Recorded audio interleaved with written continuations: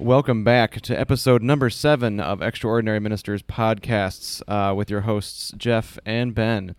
And today, we have a very special guest with us. Very special because he is our boss, our new boss, Father Bob Basic, or would you like to go as Robert? Father Bob or Father Basic is fine. Thank you, Jeffrey. Yes, Jeffrey. Oh, all right, formal. We are very formal. So thank you, Father Bob, for being here with us. You've been a priest 6 years, correct? Correct. And you were at St. John and Davison for 3 years as an associate pastor, and 3 years at St. Isidore as the pastor. So we are grateful that and happy that you are here with us on the show, and we're looking forward to your ministry here at St. Gerard. And we're not just saying that because you're our boss. But maybe a little bit. Maybe a little bit. So anyway, we just thought it would be a good opportunity for us all to get to know you a little bit as you start your ministry here at St. Gerard. So do you want to tell us just a little bit about yourself, Father Bob? Who is Father Bob? Maybe a short little life story of who you are. Sure.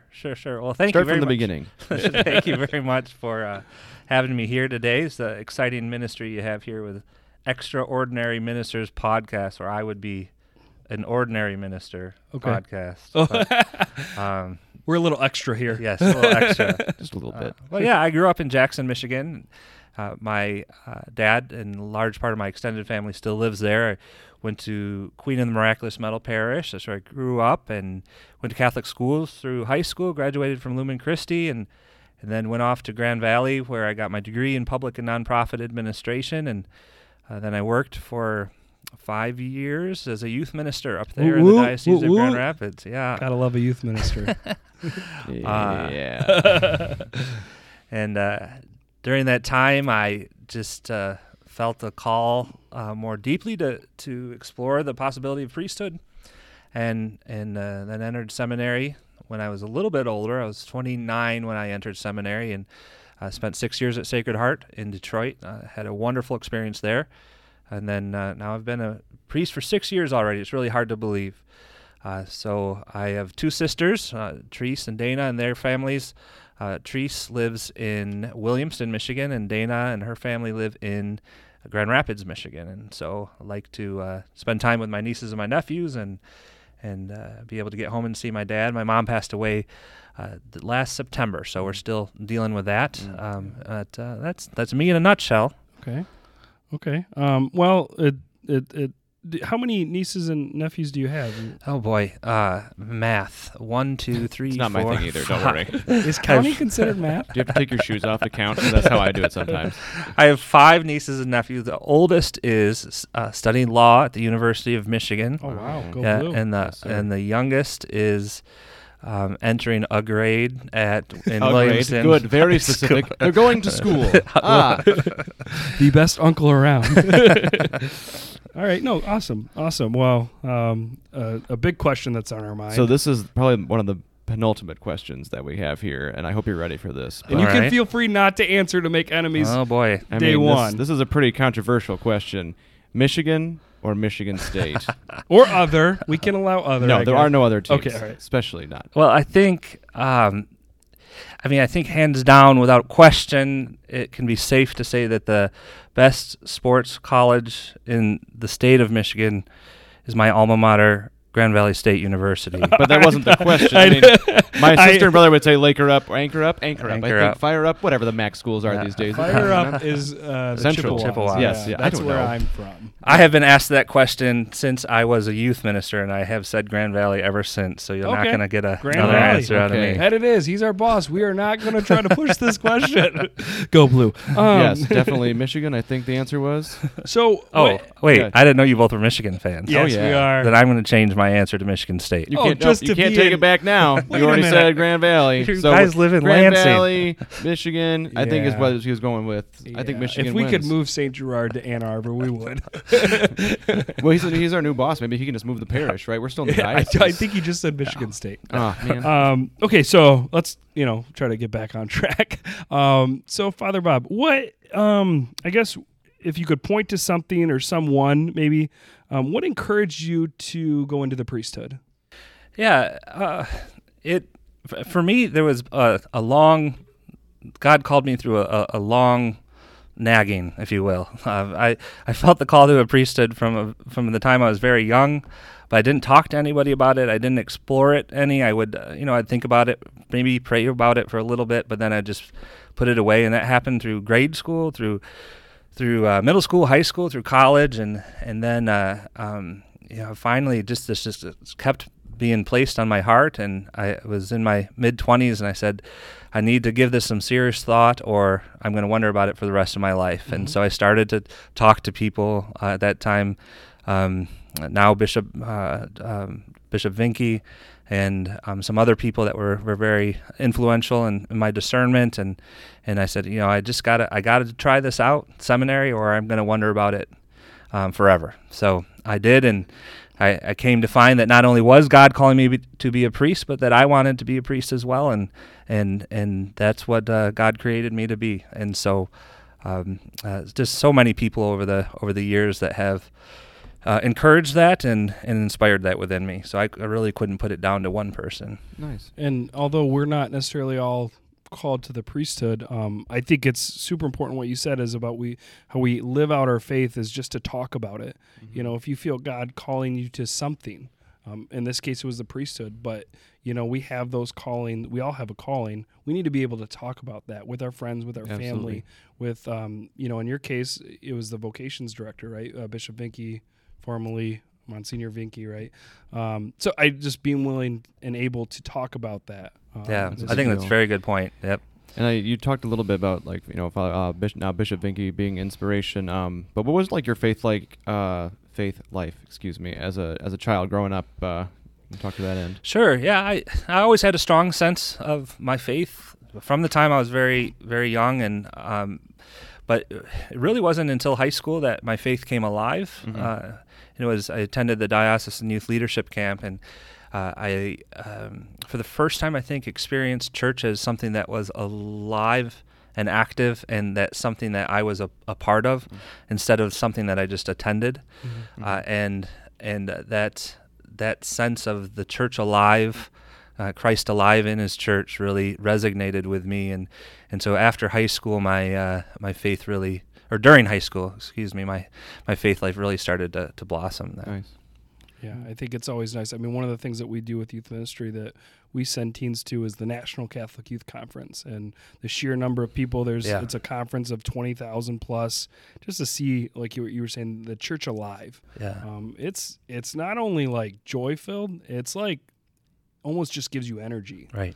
And I think that's something that we all need to find those things that give us that energy for our faith. And I think you're experiencing the church on such a larger scale at that point. Mm-hmm. A lot of times people's experience with the Catholic Church is very local, mm-hmm. even though we are a global church. But you go to DYLC or NCYC, and all of a sudden you're seeing stadiums filled of people like that. So your experience of the church is just so much more grandiose at that point. Yeah. So we're going to get into the most important question. I thought you already asked that. That was the penultimate, which is the next to the important. one. Yeah. Mine was more sarcastic. What are your hobbies? What do you like to do for fun in your free time? Yeah. So I've always struggled with this question because I never. I don't do anything. I don't think I have the attention span for many hobbies. I've tried. Believe me, I've tried. I've dabbled in a few things, and but if I get together with my friends, we might go golfing. We might go hiking. I love to travel, especially pilgrimages and visiting holy sites, whether that be right here in our area, our state, or abroad, starting to learn how to cook a little more. Nice. And I love to cook. What kind of stuff do you like to cook? Anything in particular? Macaroni and cheese. Okay. So out of the box? Hot dogs. Nice, good. Okay. Do you have to put the hot dogs in the mac and cheese? No, I haven't ventured that far yet. No, I love making pasta. Okay. Learning how to cook a steak and. Mm-hmm. And you like golf? You said. Yes. Okay, well, good. I didn't. Yes, I like it. I'm not necessarily good at it. I'm careful with my wording. You're good at golf. Yes, I will collect. Well, maybe that's something. I do collect golf balls because I tend to lose a lot of them. Okay. So not necessarily to keep, but just to make sure you always have something. Yeah. So when you grill a steak, is it medium rare or do you do it wrong? That's funny. You're growing up. My mom always well done, and so I didn't even know what meat tasted like until until I was in college. This doesn't taste like a shoe. This is amazing. Okay, good. All right. Well, at least we got that. My wife also liked hers well done, and I've thought about divorce a couple of times. So, well, okay. She already knows this. This is not news. Elizabeth, hopefully you're not listening. All right. She listens very faithfully. Yeah. So if we talked a little about your hobbies, like we said, like traveling and stuff. Do you see yourself doing anything differently? Like if you weren't a priest, would you be a traveler? Would you be a travel agent? Would you be a professional golfer? What would you do? Yeah, that was sort of my route. One of the ways in which God, looking back, I can see now that God was leading me to the priesthood. When I was at Grand Valley, I was really doing a lot of exploration of what I wanted to do for my life, and at that time I was working for the YMCA in the summers, and I fell in love with being a part of an organization that was driven by a mission. Mm-hmm. And so I majored in public and nonprofit administration, and really had aspirations of working for some type of mission-driven organization. And well, I happened to find the organization with the best mission, the church. So it sounds like your major was like perfect for what you nonprofit administration. Wow, good. Ended up being a priest. That's awesome. I think you kind of mentioned it with, and I don't, Bishop Vinke helped you discern the priesthood. But do you have any what you would call role models of faith? Like, yeah, well, certainly there's some saints and some people in my life that have been really great models and examples for me, or inspiring. But as I reflect on that question, I really just have to go with my parents and my extended family. We weren't. I don't know what the right word is. We weren't. We were involved in things. They were involved in things, but we weren't. We need a dump button on here because I no, lose in 8 fine. seconds. You're fine. But I guess their example of their faithfulness and how important, especially Sunday Mass was so very. I mean, it was a non-negotiable for us. I mean, it was just understood too. And that over the years, I think that just spoke volumes to me, and their own involvement in the church, and that the importance of it, and that really stuck with me. And I think that was, a great gift that they were able to instill in me and my sisters. Well, it sounds like actions kind of spoke louder than they didn't necessarily have to say something. Right. Yeah, that's what I would say. We didn't talk about faith a lot. I remember us praying as a family during some of the conflicts that our country was in, but that wasn't a predominant part of our family life. Mm-hmm. But grace before meals, simple things like that, prayers before bed, and a mass on Sundays was just sort of a part of our life, and had an impact on me. And I think what you said, which to tie a little bit about what Father John said a couple weeks ago, you both pointed to your parents, and for any fathers and mothers out there that are listening, we have a huge responsibility, bigger than what we can probably understand, because our sons and our daughters are looking to us through action and word. And I think how you live your life is noticed, even if it's not talked about. It's noticed, and I think that's so big as we try to think about how to make our complicated faith a little bit more simple. Well, live it out. Don't necessarily just talk about it, but live it out, and it will be noticed. And how often do we notice that actions, is very cliche, but actions always speak louder than words? And I think, what was it, Maya Angelou, who said, people aren't going to remember what you said, but they remember how you made you feel. I'm pretty sure you said that in the first episode. Did I really? I think you did. Hey, when you got a good great quote. Hey, when you got I got a he good knows quote. I like quotes. I'm a big fan. Yeah. So I think that mentality of the doing rather than just the saying, because you got to walk the walk and not just talk the talk. And like we said, one of our missions here is to try and boil things down a little bit, and make what might seem complicated, make it more simple. So what are some habits that you have created that help you live your faith out every day? Things that any Catholic could do, very very user friendly, so to speak. Well, Ben, that's a wonderful question, and I would like to think of them as habits, but they are struggles for me.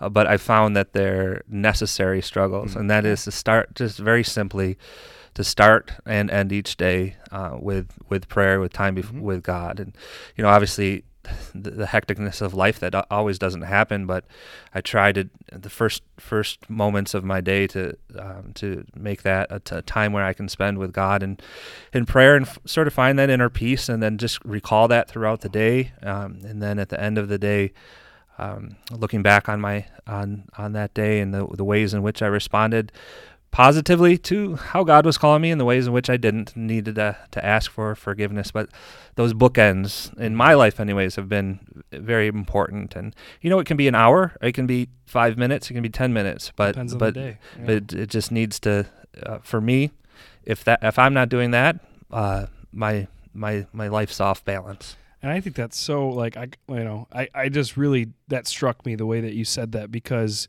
it's all about a routine, and it's all about, and that's, we've been talking for weeks about the importance of making sure it's part of your everyday life. And that thing that, the habits that you said, and very realistically, you said struggle. Mm-hmm. So that's okay. If a priest struggles with this stuff, it's okay if you and I struggle with this stuff, but you don't give up. You try to do it, and it's booking your day at the beginning and at the end. And I think what you said is perfect. What do you got going on in the day ahead? And then at the end, how did you, succeed? How did you fail? And asking God for strength in both of those ways. So I think that that's something very practical that we can all do. Do you have, I guess, you mentioned the bookends. Do you have a favorite way to pray? Like, maybe Sure. outside of that? Yeah, I mean, as part of the priest's prayer life is something called the Liturgy of the Hours, where we pray through different psalms throughout the day. And that, again, as I first started doing that as a seminarian, it was something that just was hard for me to get through and be faithful to. But I've just found the Psalms really speak to me now, and it's just really interesting in ways in which different Psalms that you've read many times before can speak to the specific situations that you're in. And so I really love praying with the Psalms. I love praying in beautiful, in front of beautiful Catholic art that often would speak to me, whether that be, in a church or even just looking at images, just contemplating that beauty in art, that transcendence there is another way. So I think the Psalms and just the reflecting on Catholic art, something that two different ways that I like to pray.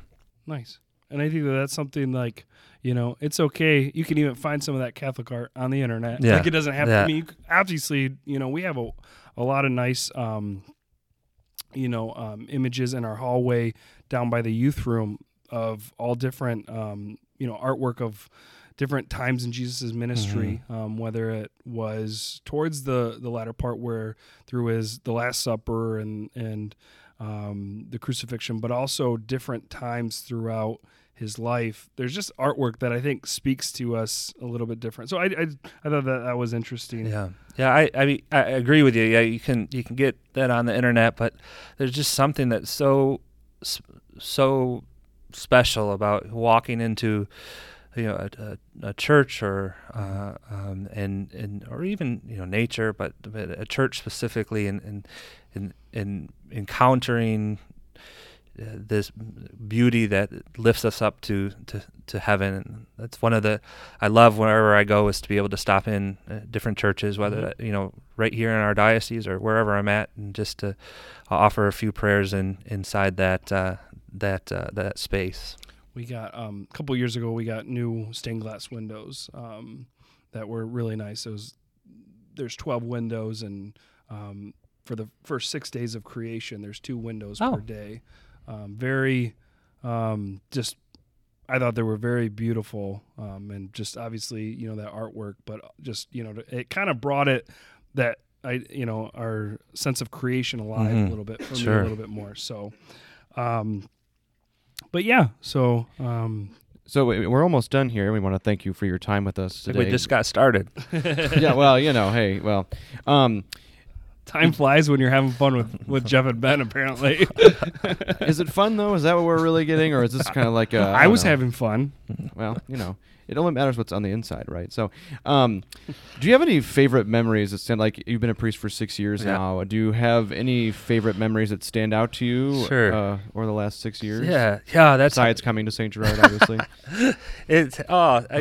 Being a part of for 6 years, it's really not a long time for a priest, but through those 6 years, I remember when I first entered seminary. A priest friend of mine said, "Hold on for the ride of your life," and that's really been the case. And being a priest brings you to people's moments when they're at the highest, weddings and baptisms, and then also at the lowest, anointings of the sick and funerals and counseling grief, and it's just to be able to be a part of families' lives at those moments has just been incredible. But I do have to say, World Youth Day in Krakow, Poland, was just a phenomenal memory that I'll have with me for the rest of my life. And just being out in that open field. Did you go to St. John Davison? Is that where you were? Yeah. Okay. Yeah, with just millions of people and praying Mass with the Holy Father, just something that I'll never forget. And that was awesome. I just pray that we'll be able to do things like that again someday. Yeah. Well, and hopefully it sounds like things in at least the U.S. are turning a good corner, and it still leaves a year and some of a lot has happened over the last year or so, but we're gonna get there. With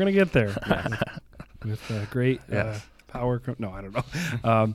But anyway, I just if there's anything that we're kind of done with our questions, but if there was anything that you wanted to maybe say to the people of St. Gerard. Technically your first day is this Thursday, July 1st. And so is there anything that you are, want to say to the people of St. Gerard before you officially get here? Yeah, so I'm just very excited. I've loved my time in Lanesburg and Ovid as the pastor there in the country. But I feel God's called me here. I have great respect for Father John Klein, and he's been one of those role models for me in my life, and I am just excited to see where the Holy Spirit is going to lead. I ask for your prayers. I've been praying for you since I've got this assignment, and I think that we'll see where the Holy Spirit leads us, and I'm excited to see what's ahead. Nice, wonderful. Well, thank you for being here and just helping us try to find ways to live out our faith every day and make what sometimes seems, our faith kind of seems complicated at times. We just want to try to do what we can to make it a little more simple. So thank you for being here with us, Father Bob. And we're just grateful for the ministry that's ahead of us in the coming years. So, and you can catch Father Bob this weekend as your first weekend, July 3rd and 4th. I think I have a wedding this weekend already. Oh, yeah. Oh, we do, yes. Got to hit the ground running. Welcome. So if anybody, everybody who's listening can catch Father Bob this weekend, July 3rd and the 4th. And you can catch the next episode of our podcast in 2 weeks here. We're going to talk about Scripture and how God speaks to us. So until then, peace out. Bye.